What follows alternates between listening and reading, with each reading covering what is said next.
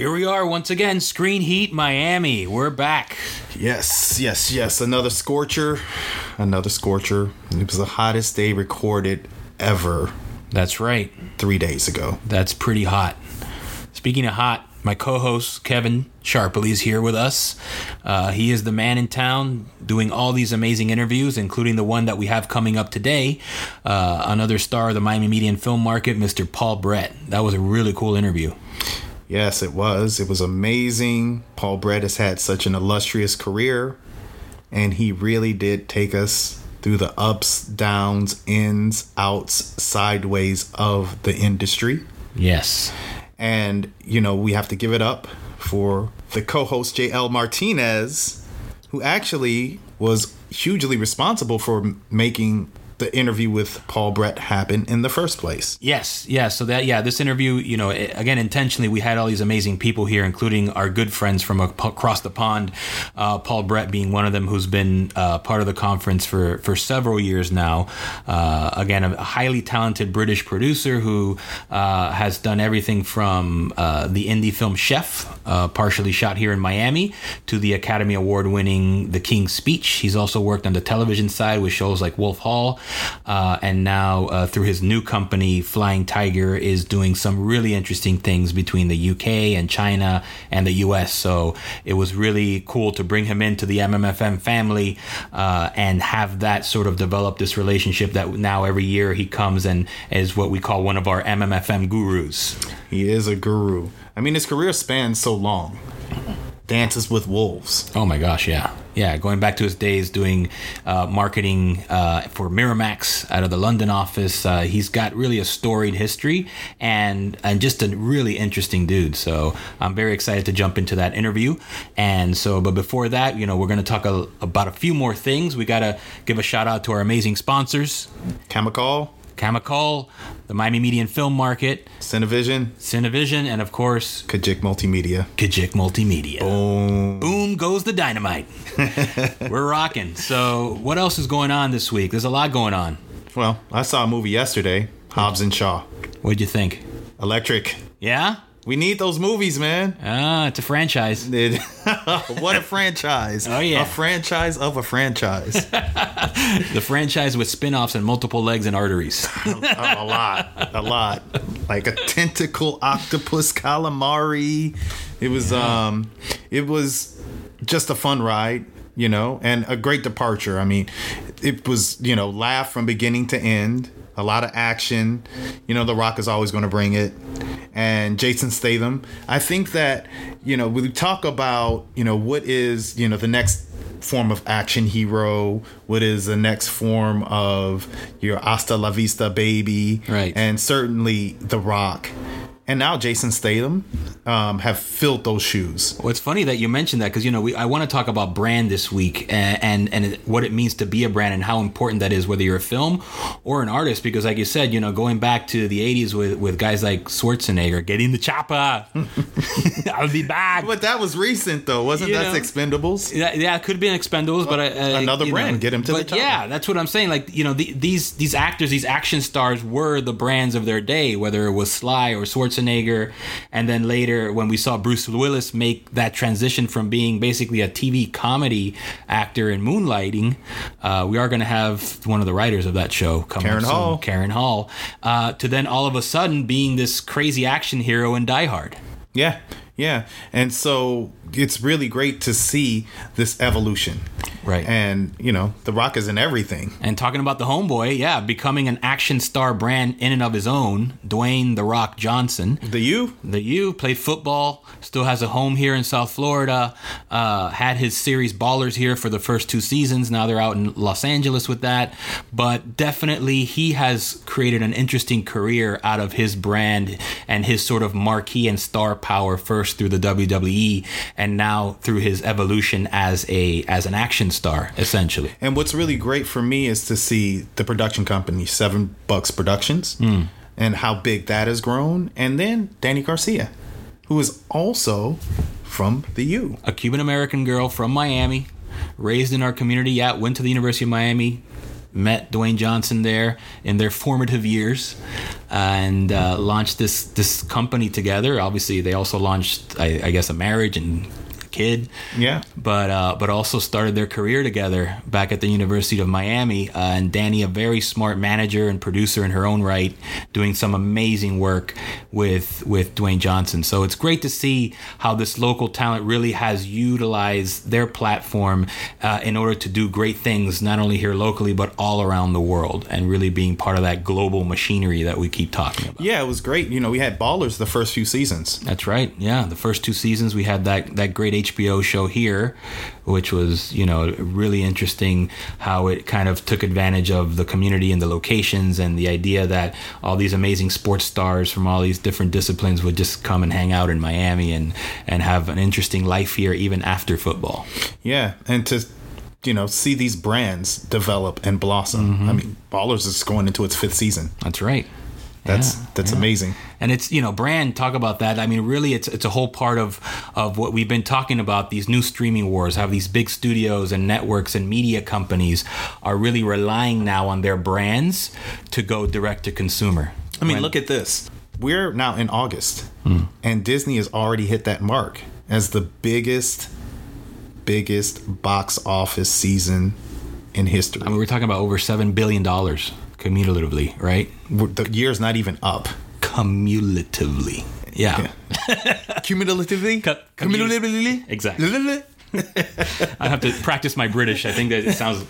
The rain in Spain falls mainly in the cumulative Spain. There you go. There we are. Yeah, I'll never make a mistake. Cheers. But it is something that's brilliant, because Disney now has already topped its year from 2 years ago. Right. Just think about that. And a lot of that, when you're a major studio media company, that's all planned out years in advance. So, of course. What's interesting about Disney this year is I think they knew that Disney Plus was going to launch at the end of this year, beginning of 2020. So they had to have a big sort of launching pad with all these amazing films that were topping the $1 billion mark in theaters, knowing that the next place you're going to see it is no longer going to be on Netflix on demand. It's going to be on their own platform, on their own OTT. Yeah. Mm-hmm. So I think that was intentionally planned. I don't know how big of a year Disney's going to have at the box office next year, but definitely I think that they were guns a-blazing, knowing that 2019 had to be, the launch of this monolithic media company showing, their full muscle, their full regalia, as it were. And they're putting out... Setting sail this morning. That's right. But yeah, I think that's all intentional. And I think what's interesting now, and we'll talk about Netflix for the first time ever actually losing subscribers, lost a ton of money on Wall Street. I think that they're starting to feel the chink in the armor, knowing that these big media companies are starting to pull their IP out of their platform and starting to launch their own initiatives, knowing that the future is really direct to consumer. So how is Netflix going to punch back now that they're in a corner? Do you think that has to do with brand, though? Do you think Netflix needs one of these big brand players? Do they need... I mean, they have Stranger Things. Right. So Stranger Things has been flagship for them, really, right? Right. We talked about House of Cards, and that was a pivot for Netflix, actually. Sure. Into their own original content. Yeah. I think that was a big pivot. But do you think that there's a pivot into this long-standing brand? Because, right. Disney, I mean... of course, they have Star Wars. I mean, they have brands within brands within brands, right? Because they have Star Wars, they have Marvel, and then even within those universes, those brands then are expansive across so many different platforms. Sure. So do you think that, this whole notion of having brands that then can extend across platforms, you think about Warner Media, and then HBO has Game of Thrones, and look at Game of Thrones, those tentacles expand across many different platforms, many different medias, and now you're going to now have the prequels. Of course, there's books, right? And you can just imagine how far that brand is going to go. I mean, it's really created. You heard Adrian Wooten in the first episode talk about how when they had the conversation about where Game of Thrones was going to go, and Ireland lobbied very hard to get it because they knew that it would bring tourism. It would bring all of these things that Ireland already had, but this type of robust tourist ecosystem that they have now. I mean, I think that was genius. I mean, when you talk about what Northern Ireland did to get that show, and like you said, having that foresight to think beyond the content itself, beyond being able to build sound stages and having all the cast and crew there several months out of the year. Now, like you said, the new prequels that are launching based on the original show, they saw it from a tourist perspective. They're driving traffic. Essentially now, some of those locations and those sets have become tourist attractions. And it's something that, again, Disney has the power to do. We know, we're from Florida. That's right. A few miles up the road. Well, look, I just went to I didn't go to Disney. I just went to Universal. And this was my first time going to the Harry Potter exhibit. I mean, it was really brilliant. You're actually in the mind of J.K. Rowling. Physically, you can touch her mind. Physically, wasn't that Universal's logline for a while, where you can live the movies? That was it was something to that effect, right? You really feel it, though. Yeah. I mean, it's extraordinary. I haven't been to Disneyland or Disney World in a long time, but still, the same thing. You can feel it. You can touch it. And interesting about Universal, apparently they have 750 acres nearby where they're actually planning a new phase of their theme parks. Mm-hmm. So they are going full on, saying that, we have IP that has value, that's recognizable, and we're going to start to build our worlds that you can live. Just like Disney's doing now with the opening of the Star Wars galaxy inside of Disneyland's already open. And then now, I believe, at the end of August, Disney Studios in Orlando will be opening their version as well, where, again, you become part of that universe, part of this brand that you experienced as a kid growing up, and now you're living it. Their cast members go as far as to come up with specific identities and kind of make you feel like you're actually living on this faraway planet in the Star Wars galaxy. So do you think that's what's next for Netflix? How are they going to do it, though? Brand? Are they going to invest in theme parks? Are they going to not theme parks, but I mean, you need a property. But I think that has to be a whole division. Like, obviously we don't run Netflix, but we can comment on it. I think that has to be a whole division of Netflix just dedicated to finding what is going to be that next IP that they can take control of now, that can become one of those legacy brands that can live on beyond the shows themselves, beyond the movies, into merchandising, into social media, into physical experiences for their fans. Yeah, the intellectual property. But, speaking of brands, we are a Miami brand. Right. And you saw a movie a couple of days ago. This past weekend, yes, I saw it's a little indie film being distributed by A24. It's called The Farewell, directed by Lulu Wang, who is originally from Beijing, China, and moved with her parents to Miami when she was about 6 years old. Took piano lessons here, got admitted to the New World School of the Arts.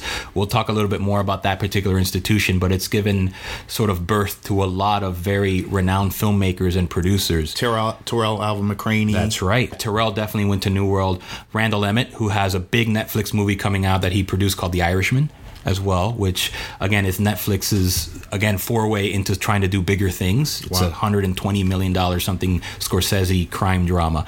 And so, but this young lady who came from China with her parents, went to school here, then went to Boston College, moved to LA, wrote and directed a very heartwarming story, a very personal story with very universal elements about dealing with family, particularly sort of at the end of life experience, and how her family actually covered up what her grandma was going through for personal reasons, for cultural reasons.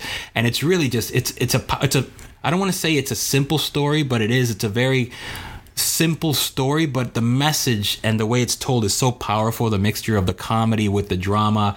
I haven't gotten emotional in a theater in years, but I actually felt through this story of this Chinese American girl a strong connection to my own family. And again, I'm not from that culture. I am from Miami. My parents and grandparents are Latino, Hispanic, but I felt the same thing. It's like, you feel like family is family, no matter what culture you're from, no matter where you're from. I think some of Paul Brett's movies that he's going to get into, Chef, is a very personal story as well, with universal elements. Even The King's Speech. a much bigger platform, right? Yeah, but the King's Speech is about family. It's all about family. It is about family. So I felt like, if you haven't gone out to see it, you should definitely go out, try to see it in the theater if you can. Well, The Farewell has a lot of buzz. A lot of Oscar buzz already. A lot of people saying that it's one of the top films of the year. Got an amazing score on Rotten Tomatoes. I think it's like at 89% from the fans and 99% from the critics. Wow. So it's definitely making moves. So we're very excited. And per screen box office on The Farewell is very high, right? Yeah, it's up there. So it's definitely a contender. And again, Lulu talks about getting a big offer, I believe at Sundance, from one of the big streamers, which she turned down in favor of working with A24 and going theatrical. So, obviously that was a risk on her part and her investors' part, but it seems that at least now it is paying off, and that she's getting a lot of buzz. She's getting a lot of press coverage, a lot of social media coverage on this particular story. So we're rooting for Lulu Wang. I really hope that this turns out well. Yeah, for her. I love to hear these kind of stories. Where people forego traditional thought and in lieu of strategy, right? In terms of where the movie is going to go, how it's going to be placed, and how the movie plays out. And this is what I loved about the interview with Paul Brett, because Paul Brett, as you'll hear in the interview, really speaks on how he wanted to create a space, help to create a space where the director's vision would be able to, expand and come through. So I really am excited about this interview. Me too. Let's do it. And I'm excited to give this interview to our listeners, Mr. Paul Brett. There you go, moderated by Mr. Kevin Sharpley. We'll be back. Boom. This is Paul Brett of Flying Tiger from London in England. This is my fourth visit in 5 years to MMFM, the Miami Media Film Market, and it is based in the Biltmore Hotel in Coral Gables in Florida, and it's a fantastic venue which sums up a lot about South Florida, which is it's very relaxing, and yet it's also built for business. So there's plenty of room to meet, mingle, and share ideas with old friends and new. And that's something that is beautifully facilitated by the people here and made especially easy because of the fabulous environment. So, the Miami Media and Film Market, this is the 9th year. We're going to be going into the 10th year. And I think that it's really been filled with, a lot of outreach, a lot of connection, both amongst the people that have participated in it, but also the audiences. And they have changed over time. They've grown, and they've grown with us. So, it's really been an honor and a privilege to have you. And this is an honor and a privilege to have you here for our podcast. You're very kind. And I am ready to go on this journey. So I just want to start with, some of the projects that you have done in your career. So can you tell our listeners some of the projects? Well, I've been in the business for 35 years, and I started in video and pay TV, which was in its infancy when I started in it. And I've been traditionally dealing with marketing and distribution, and latterly with the financing of feature films. So I've worked on independent British films like The King's Speech, independent American films like Chef, and historically some very big movies like Terminator 2, Basic Instinct, Dances with Wolves. So I've also worked for the government because I've worked for the British Film Institute, and I've got a fairly good knowledge of exhibition, of production, of finance, of film education, and most particularly of distribution. My motto is that it really isn't that hard to finance a film. It isn't that difficult to make the film itself, but the real trick is getting anyone to see it. There's so much material out there nowadays that you have to really think from the get-go of who your audience is and how you want them to view it. Okay, so definitely we're going to get back to that distribution part in just a minute. We'll circle back to that because I always, try to then start from the beginning. and how did you get into the industry? Where are you from? So I'm from London, England, and my parents were not in the business, were big fans of movies. So my father brought me up to believe that the greats were Bogart and Cagney and Karloff, and my mother that they were Crawford and Dietrich and Taylor. So we watched films. I watched films with either parent and very occasionally with both of them, but really felt that film was something that I had a calling to, something that I really enjoyed. And from a very early age, I was very interested in the marketing of films. I loved trailers, I loved posters, and I loved the entire process of persuading people to go to the cinema. I really enjoyed the environment of watching a movie with an audience in a darkened theatre, but I loved the fact that you could see such a wide variety of films through video, which was born during my earliest part of my career. So I didn't get born into the business, and I had to come through a circuitous route, meaning that I studied business at university and I applied those principles to how the film was going to be consumed by its audience, and bringing a business-like mentality to it, yet enjoying the creativity of the art form. This is interesting because, you have someone like Quentin Tarantino who really cut his teeth first in video. Mm-hmm. He worked in a video store. It's, a storied story that, he watched just, tons and tons of films and then, really developed a lot. In that video part of the business. Well, it's quite funny because while I was still at university, I did computer testing about the theories of how we think that the idea is that everything we do through walking, sleeping, eating is a choice, a binary choice between we go left, we go right, we go forward, we go backwards. And that I took this early computer test about saying that, I wanted to be a film producer.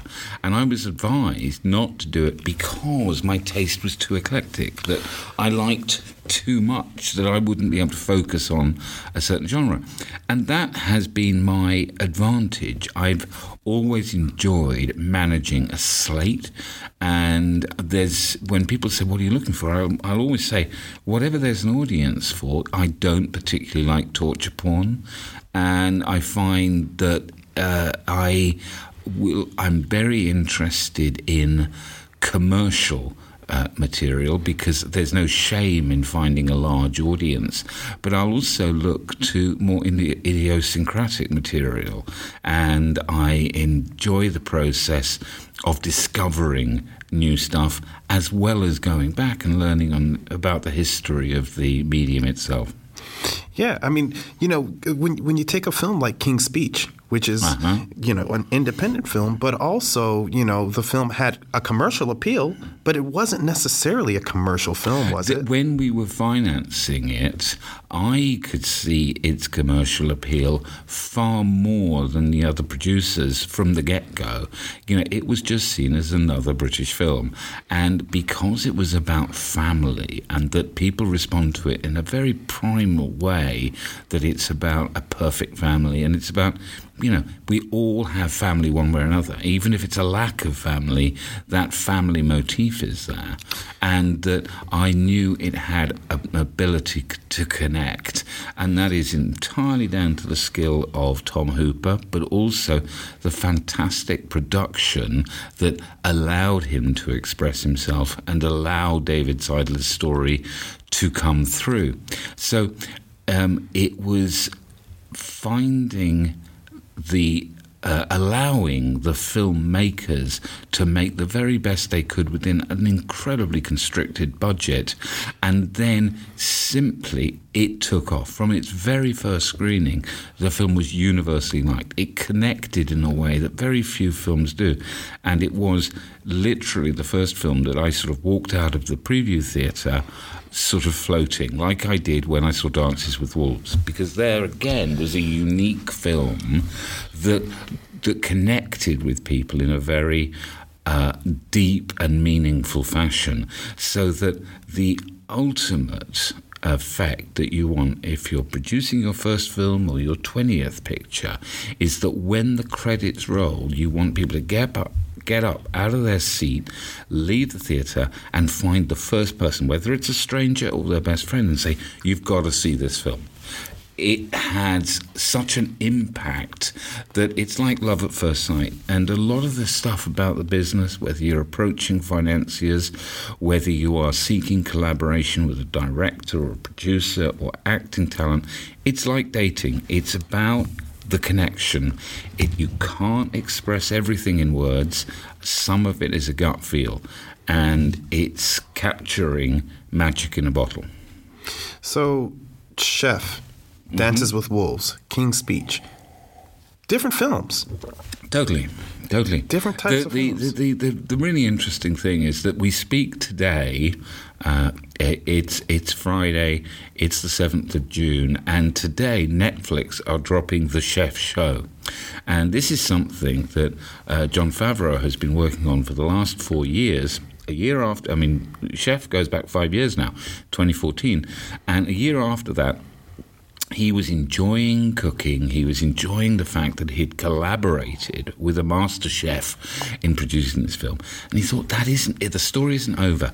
The film is contained. It wasn't set for a sequel, but now he's produced a documentary drama series with his friends about the communal joy of eating. And the thing about this project is that it's been done synchronously with him doing one of the most anticipated films of the year, the live-action Lion King, which is a colossal, massive undertaking. Yet Jon Favreau has still found time to do a very low-budget approach that's about friendship. It's about the communal joy in eating together. And that's something that's very important to him as a human being. And as a filmmaker, he has an almost limitless capacity and appetite to tell stories and to hear other people's stories. So it's fascinating to me with Chef that he really needed, after doing big pictures like Iron Man, that he wanted to do something that was deeply personal, that was something that he grew up with, and that he could use friendship rather than huge budgets to tell the story. And so that's an important one. Dances with Wolves, again, absolute passion project. Costner had been living with the story, wanted to tell it in his way, knew it was going to be a 3-hour picture. In fact, I worked on the 4-hour cut. There is a very special edition of a 4-hour version of Dances with Wolves. And he knew that this leisurely way of editing a film and would allow an audience to immerse themselves in a mystical, distant past that had incredible resonance with today and our future, and how we develop as humanity as well as a nation, because he felt such a strong connection to the natives who were being usurped from their land, and he felt that story had not been told, and he was right. So, usually I sort of save, some case studies for the end, but we're already in this area. So I just want to talk a little bit about this film, which is Chef, and I love the film. I'm an amateur chef myself. So, and one of my favorite shows on Netflix is this show called Chef's Table. Yeah, it's one of my favorite shows. Period. But you said it was a personal project. Can you just talk a little bit about the process of making a film like that happen? Well, I'll be completely honest with you that we heard about the project, and it was being sold by a sales agency that is no more, and that there had been some problems involved with that, and this was involved with a bridging deal where we put some last money in, but we made it happen. I could look Jon Favreau in the eye right now, and he knows that the film wouldn't have been made without myself and my business partner having put the money in that got it over the line so that it would be made. And the film was done without paying due concern to where the best tax credits were and so on. It's a road story. It followed a process from Los Angeles to Miami. We filmed at Versailles and in Miami, the Cuban restaurant, and then on the road through New Orleans to Austin, Texas, and then eventually back to Los Angeles. And so it's a road movie, and it's a film about challenges, about defeats, about second chances, and most importantly, there you go again, about family and what family means and who your real family is, whether it's your birth family or your adopted family, and the friends that we make that become family. And it's got a lot of humour to it, it's got a lot of warmth, and it's definitely the best soundtrack of the year, and it's one of the all-time great soundtrack albums because it's eclectic, it's new, and it's the CD of it, if you go for those old-fashioned things, is absolutely crammed with recipes. And that's one of the things about this new show that Netflix has dropped today, is that it's filled with recipes, because there's an absolute passion for you to not only re-examine your relationships, re-examine where you are on the road of life, but also just to try new things in terms of food, that to experiment with the very spice of life. So, Chef was more of a personal journey. Mm-hmm. Can you talk a little bit about the difference between films that feel more personal and then bigger sweeping films? It's really simple. It's really simple. Is that this is show business, and the vast majority of what is there in the multiplex, we could get up out of our seats right now and go into the local multiplex and just see, and we'd look up there and we would see the DC Comics, the Marvel Universe, the Pixar movies, the Star Wars of this world, and these are businesses. They have marketing budgets which are absolutely comparable to the launch of a new motor vehicle, and they are global launches that are done on a very industrial scale. Then there's what we deal with at the MMFM, and that is the personal stories that are not being done for money. One is commercial. Money's going to be at the root of it because every film costs money, even if it's made with your own, shot on your own camera, on your own phone, and edited on your laptop in your bedroom at home. There is a cost. There is an opportunity cost of what you could be doing with your time, earning a more regular and well-defined income. But it's about the personal progress through it. And that means it's about the relationships and the favors that you lean on in order to get the project made and across the finish line. So it's the process of a film, and what MMFM encourages you to explore is relationships and borrowing and using favors and seeking out the good in people and being true to your word, doing what you say you will do when you said you'll do it, because people will depend on you. And the sheer process of making a feature film will enhance you as a human being, because you will see your place on the planet and how what you can do will have an impact on everyone around you. It's why my favourite film is It's a Wonderful Life, because that film is the best example ever made of showing what an individual's place on the planet is and how their activities, their interactions impact on everybody. And in our lowest moments, when we feel, oh, why am I doing this? Oh, what is the purpose? What are we doing here? There's no point in this. And at those lowest moments, that's when the door opens. That's when the star sparkles in the darkest night, and we can see, that's it. And we get up and we do it again. And we find our purpose on the planet, and we find out why we're here and how we can connect with others. That's the word I keep coming back to with MMFM. It's about connection, making connections, re-establishing connections, and building bonds with others. So is that what the industry is about? Absolutely. Connecting. Correct. The most important phrase in the English language is the frontispiece to E.M. Forster's Howard's End. And those two words are only connect.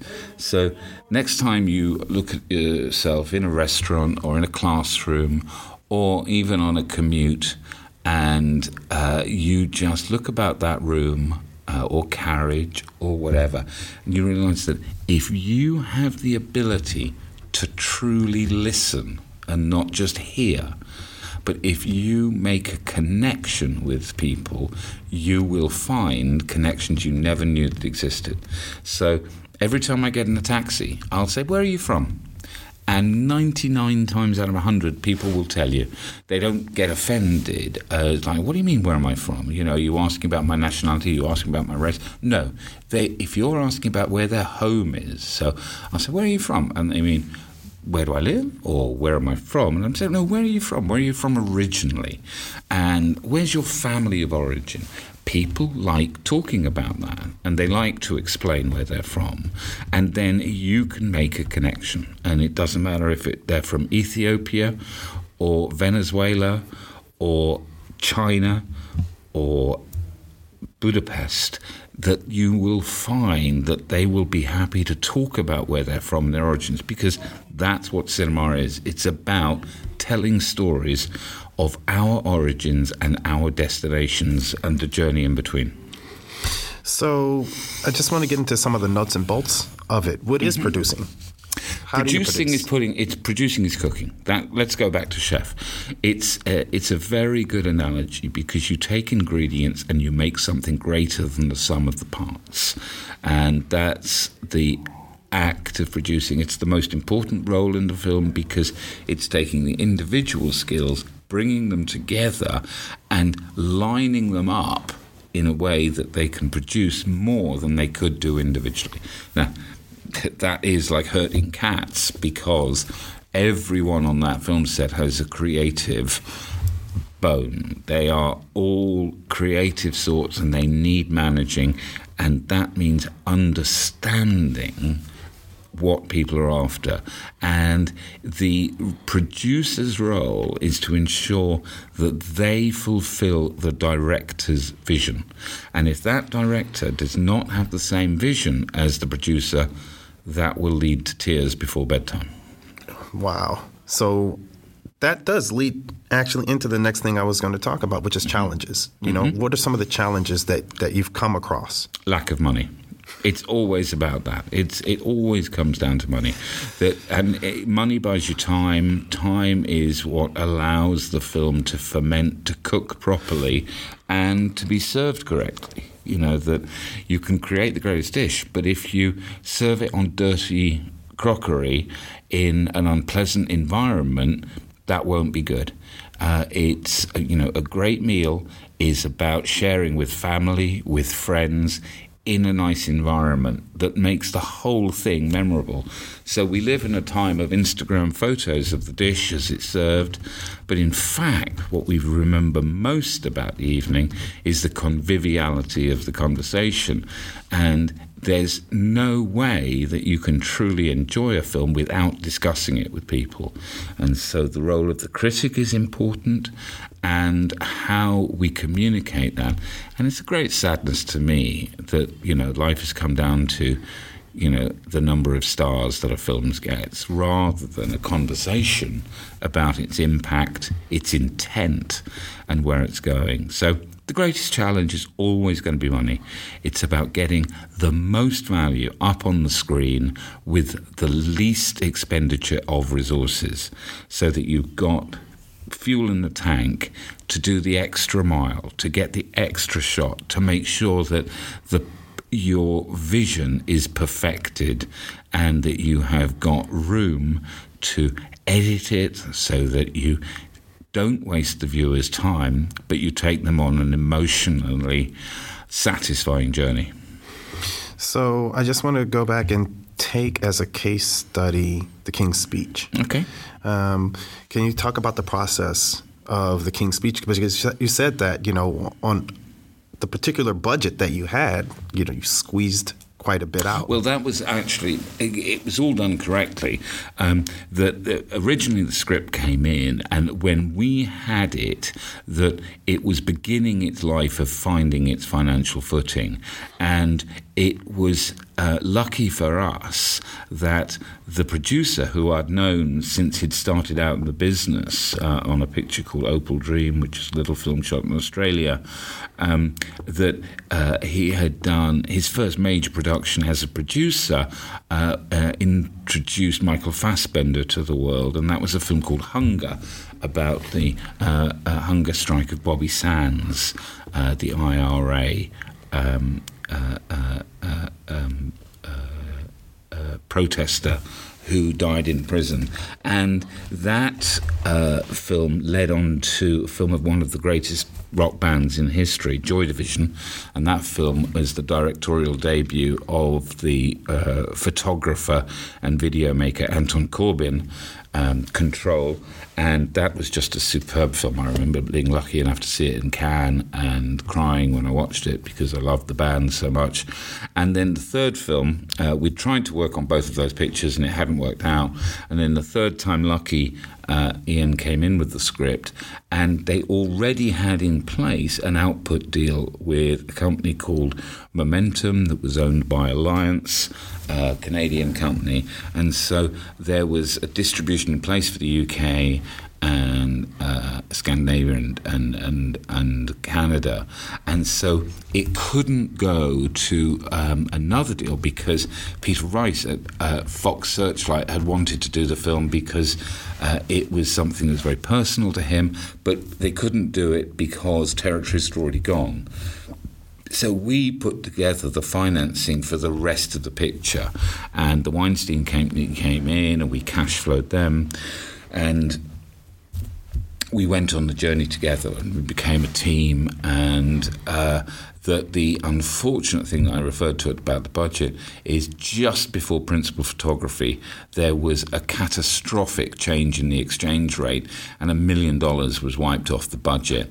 And normally a producer would just salami slice off each department, but Ian had a brilliant brainwave, and he just took out the coronation scene, which would have been very expensive, and instead the family, in the penultimate scene of the film, watch the coronation on Super 8 film in the attic with the Archbishop of Canterbury, Cosmo, played by Derek Jacobi, and it unites the family in the face of the enemy, as it were, and we then go into the final sequence of the film, the King's Speech itself. So it worked out brilliantly, and it meant that everyone could do the best they could on limited funds to make sure the production looked as great as it could do, and that it was able to be satisfying, so that nobody who saw the film, The King's Speech, went, oh that looked cheap, or that was if only.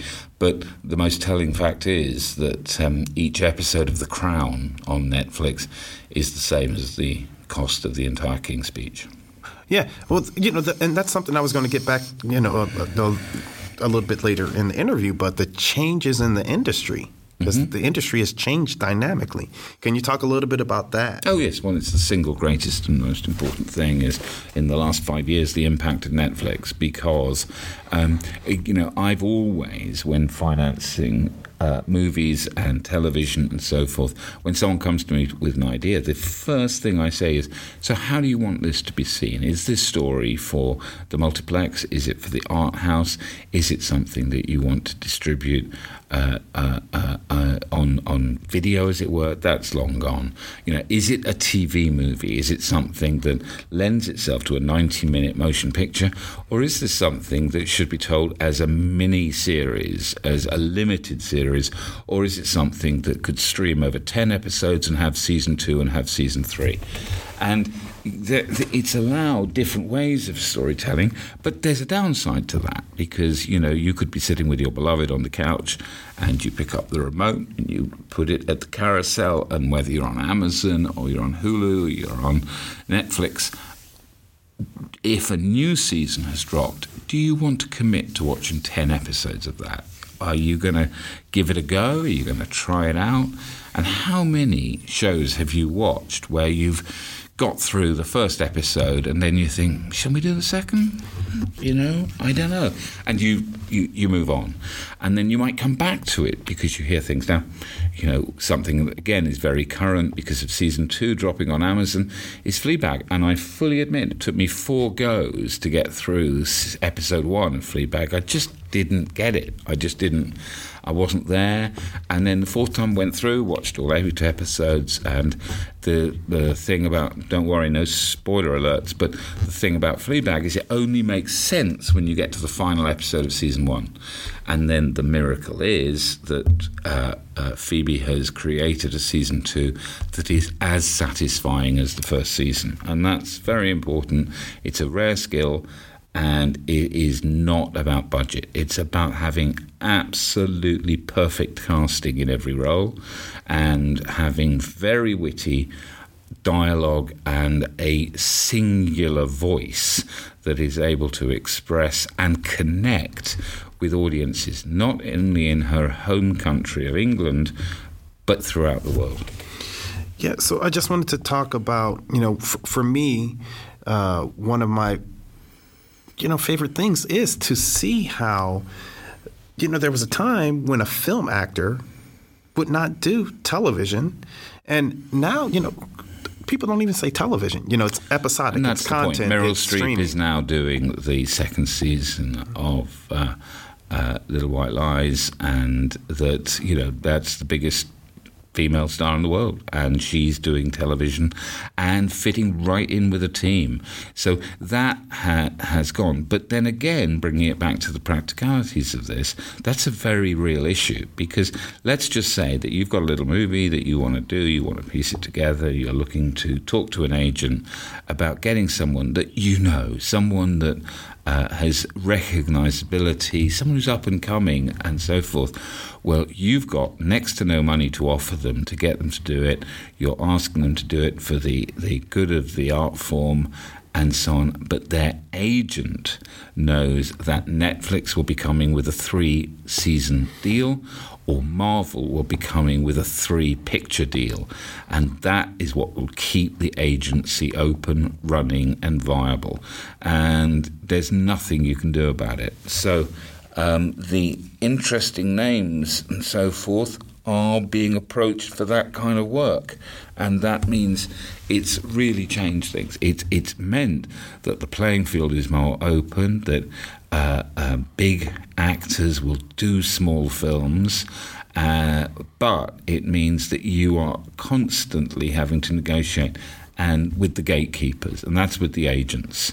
And today, again, as we speak and as we put together this podcast, we are in the middle of a strike where the agents and the writers are not talking and are not going to be talking for several more days. And eventually it's going to come down the line and lead to a shortage of material. Yeah, I mean, when we were talking about these changes in the industry, you started off in the VHS era. Yeah. And, this arc all the way now to this digital transformation. Did you see something like that coming?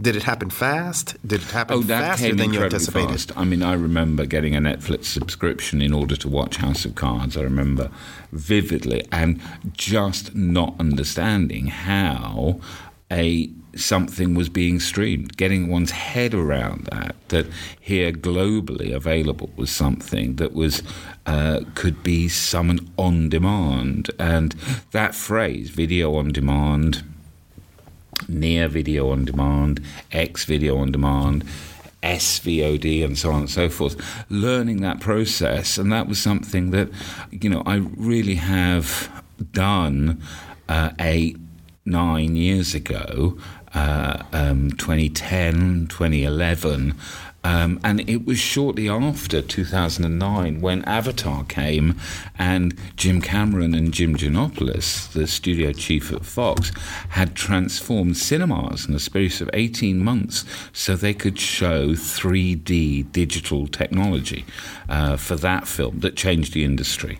And so the last 10 years have been absolutely monumental and have changed entertainment every bit as much as the advent of colour or the advent of sound, because how we enjoy film and the fact that our kids now are as likely to watch their entertainment on a phone as they are on a big cinema screen is challenging, liberating, and also ultimately a little bit disappointing, because it does make that cinema experience rarer, but it also means that going to the cinema is going to become as special and rare as going to the theatre.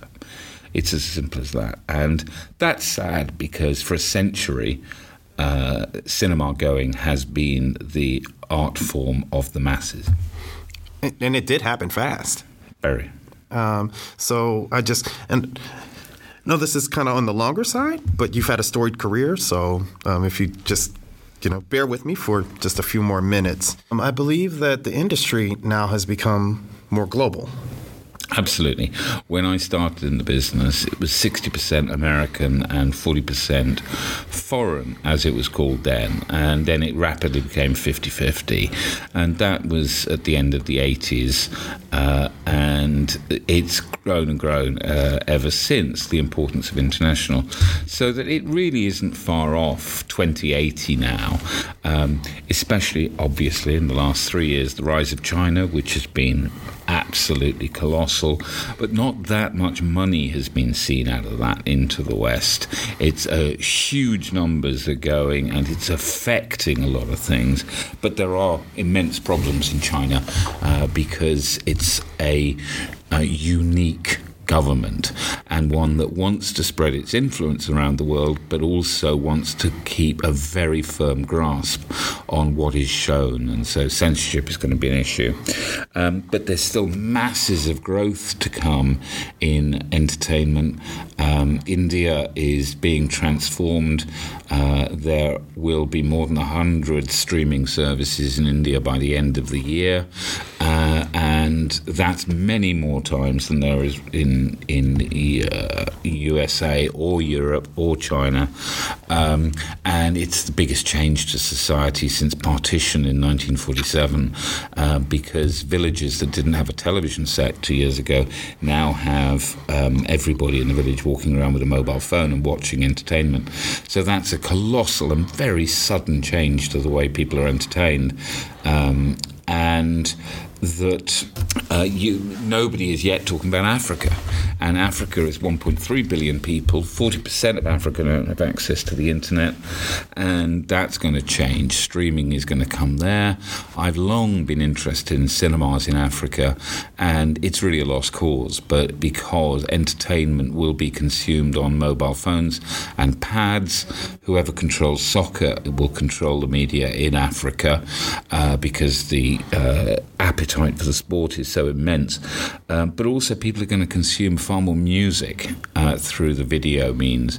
And it's going to go back to the days of the 1980s in the USA and Europe, in that people are going to share music through audio-visual communication, and that's extremely exciting.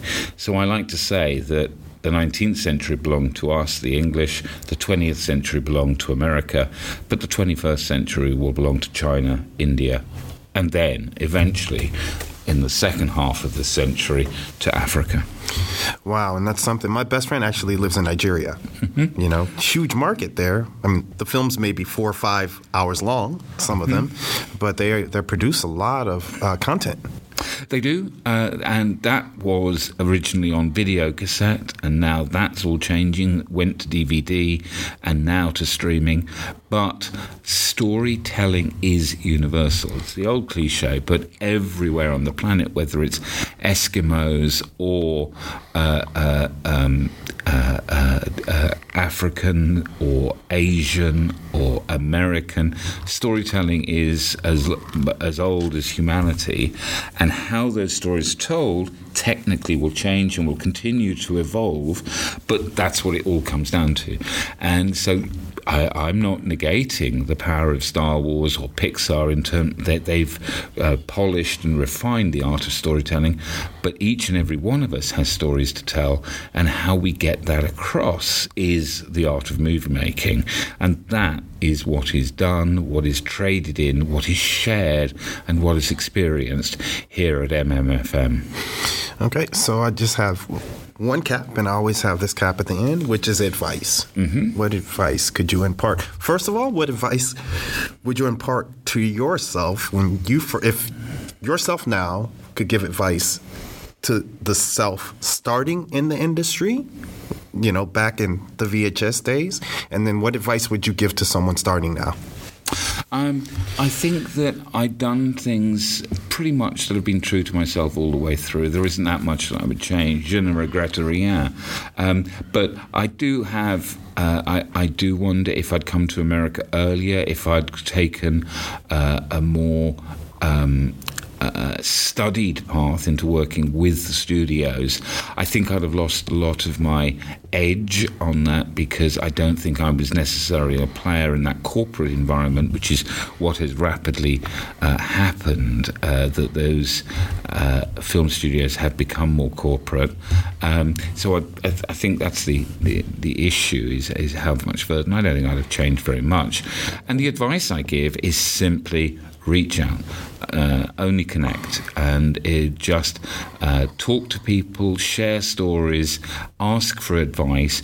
Don't stalk, don't just keep going on and becoming like the ancient mariner, and because it's spooky, because it's like dating. You can tell if people want to talk to you, and you can tell if people want to share, and that's the great thing about this industry, is people do want to share. They want to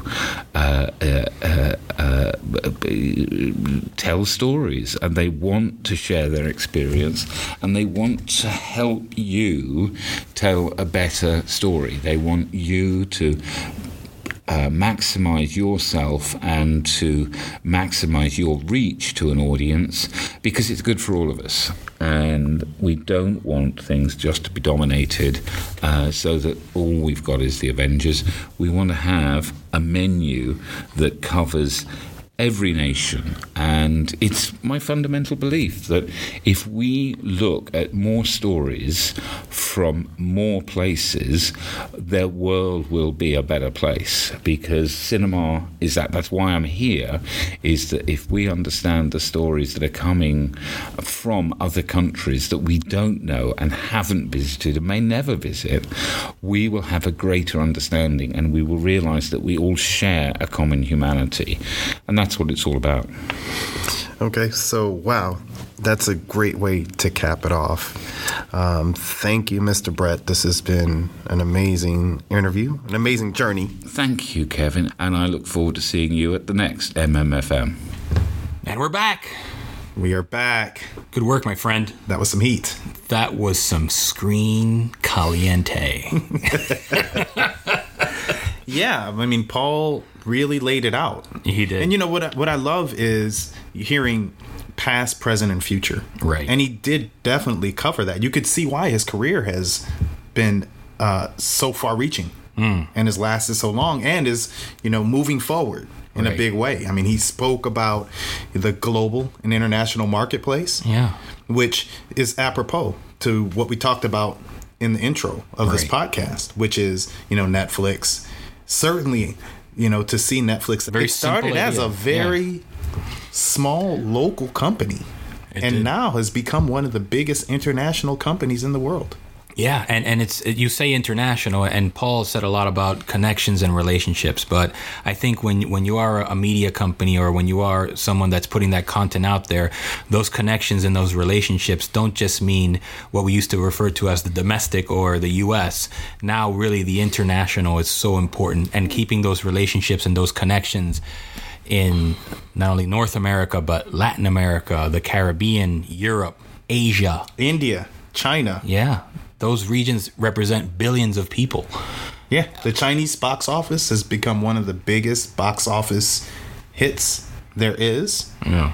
To capture that marketplace. Yeah. Yeah. To capture that marketplace, and to capture, India, again, billions, and Africa. And Africa. Paul Brett spoke about Africa. Yeah, because now, because of technology, you have individuals in very remote parts of the world that ordinarily would be cut off from the latest news, trends, and popular culture, and now everyone has access to it through their phones and the internet. Those screens now fit in our pockets and are accessible to more people than ever in the history of mass communication. And it's something, because I remember when the thought of, will people watch something on a small screen? Right.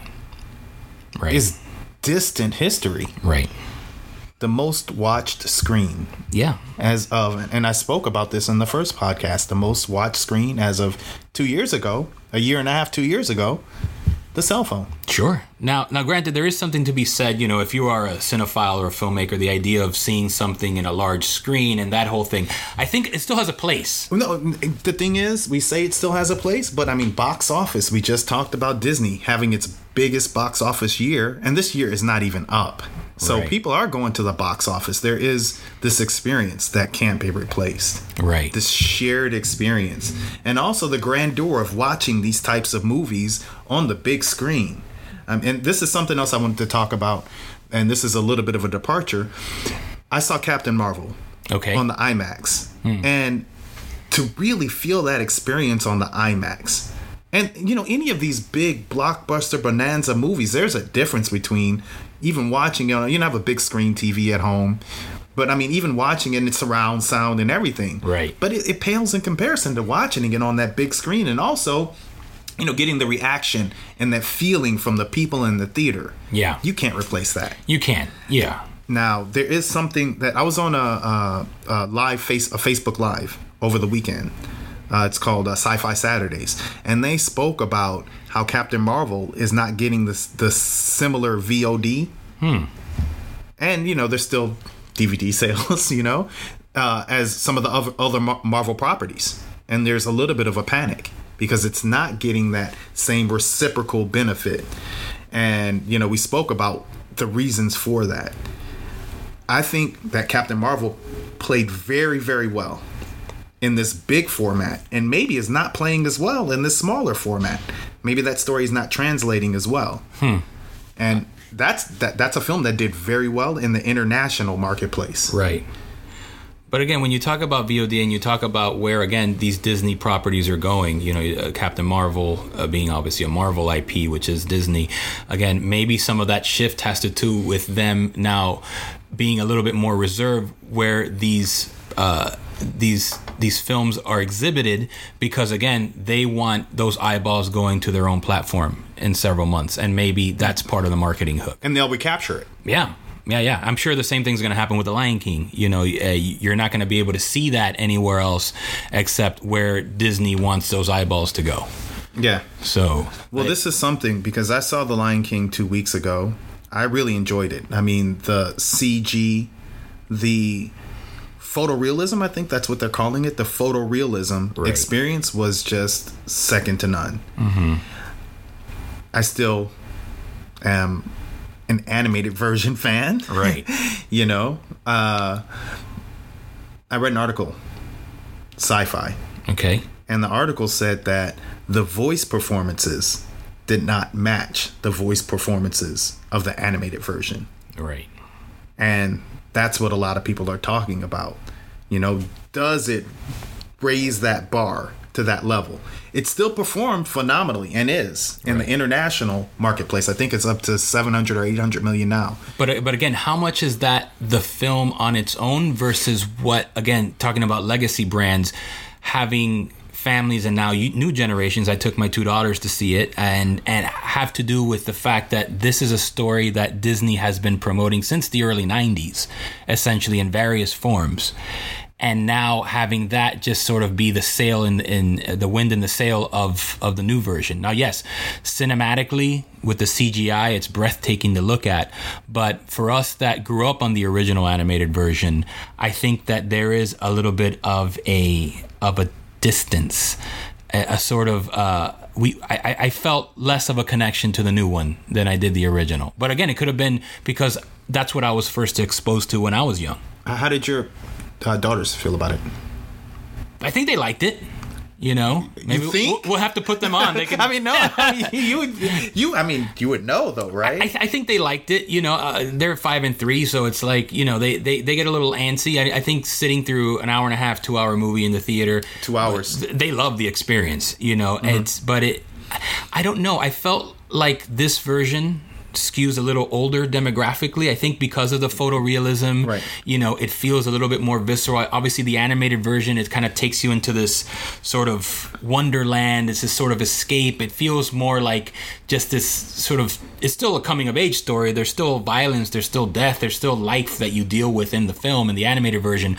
But I just felt like the original one catered to a younger audience. I think this one actually caters to the nostalgia of when we were younger, but now we are sort of reconsuming it as young adults. And that's what brands, you know, having this long-standing brand engagement. Right. I guess that's what does it. That's what does it. And, you know, this change in the marketplace, we talked about, you know, this blurring of lines between not even television, it's not considered television, you know, content. Right. Versus, you know, your film and cinematic experience, right? And how that's transformed over time and still is transforming. Yeah. So, I mean, that's another interesting caveat. But the fact that Paul Brett has moved with the ebbs and flows of the marketplace, and you know, you're going to hear in one of our interviews coming up, Prashant Shaw, who really speaks on that because he came from the technology realm, right, and he was key on some of the biggest changes in just the tech world. And he says in his interview that he saw a trend, which was content. And that content then was going to be commoditized. And that was going to be the next trend in terms of, you know, this boom in terms of the marketplace. But you're really feeling this now. Yeah. And I just wanted to talk a little bit about, because we haven't spoken as much about, you know, this episodic content and TV. One of my favorite shows, which is on HBO, it's called Succession. And I don't know if you've seen that show, but if you have not, you're going to have to go and see it. Succession is about a media family. They're saying that it is borrowed a lot from the Murdochs. Interesting. A lot from the Redstone family, which is Viacom. Right. And the Murdochs is Rupert Murdoch and Fox and, you know, that whole family. Yeah. And a lot of the ups and downs of those families. And then the transformation, you know, over time of the industry, these big media conglomerates. Sure. And so, you know, you're really looking at how these big media conglomerates are then being eaten by bigger companies. Sure. Well, Disney bought Fox, so there you go. Disney bought Fox. AT&T, the telecommunications company, bought what was Time Warner, that now has become Warner Media, and now you're going to have HBO Max. Yeah. It's almost as if the entire world is now starting to consume their very existence through screens and content. And that could be a very exciting thing if you're a content creator. if you're someone that felt like removed, but it can also be a very scary thing because now we're all plugged into the pipe. Plugged into the pipe. You The know? Matrix? The Matrix. The content Matrix? That's the image that literally popped into my head. That's a scary thought, but an interesting one, which I think we'll pick up again on the next podcast. We've got some great interviews coming up. We're going to tease it at that. We're not going to say specifically who the next one is. You'll have to tune in and find out when we announce it next week. But in the meantime, we hope you enjoyed Paul Brett. We hope you enjoyed my good friend Kevin Sharpley. And to all the cast, crew, sponsors. And JL Martinez. JL Martinez. Big shout out to Patty Arias, Chemical, the Miami Media and Film Market. You guys, Cinevision, Kajik Multimedia, Cinevision, the whole team that makes this happen. We're very excited to be doing this, and we're very excited that you've tuned in once again and stayed to the very end. Screen Heat Miami. Until the next one. Dale. Boom.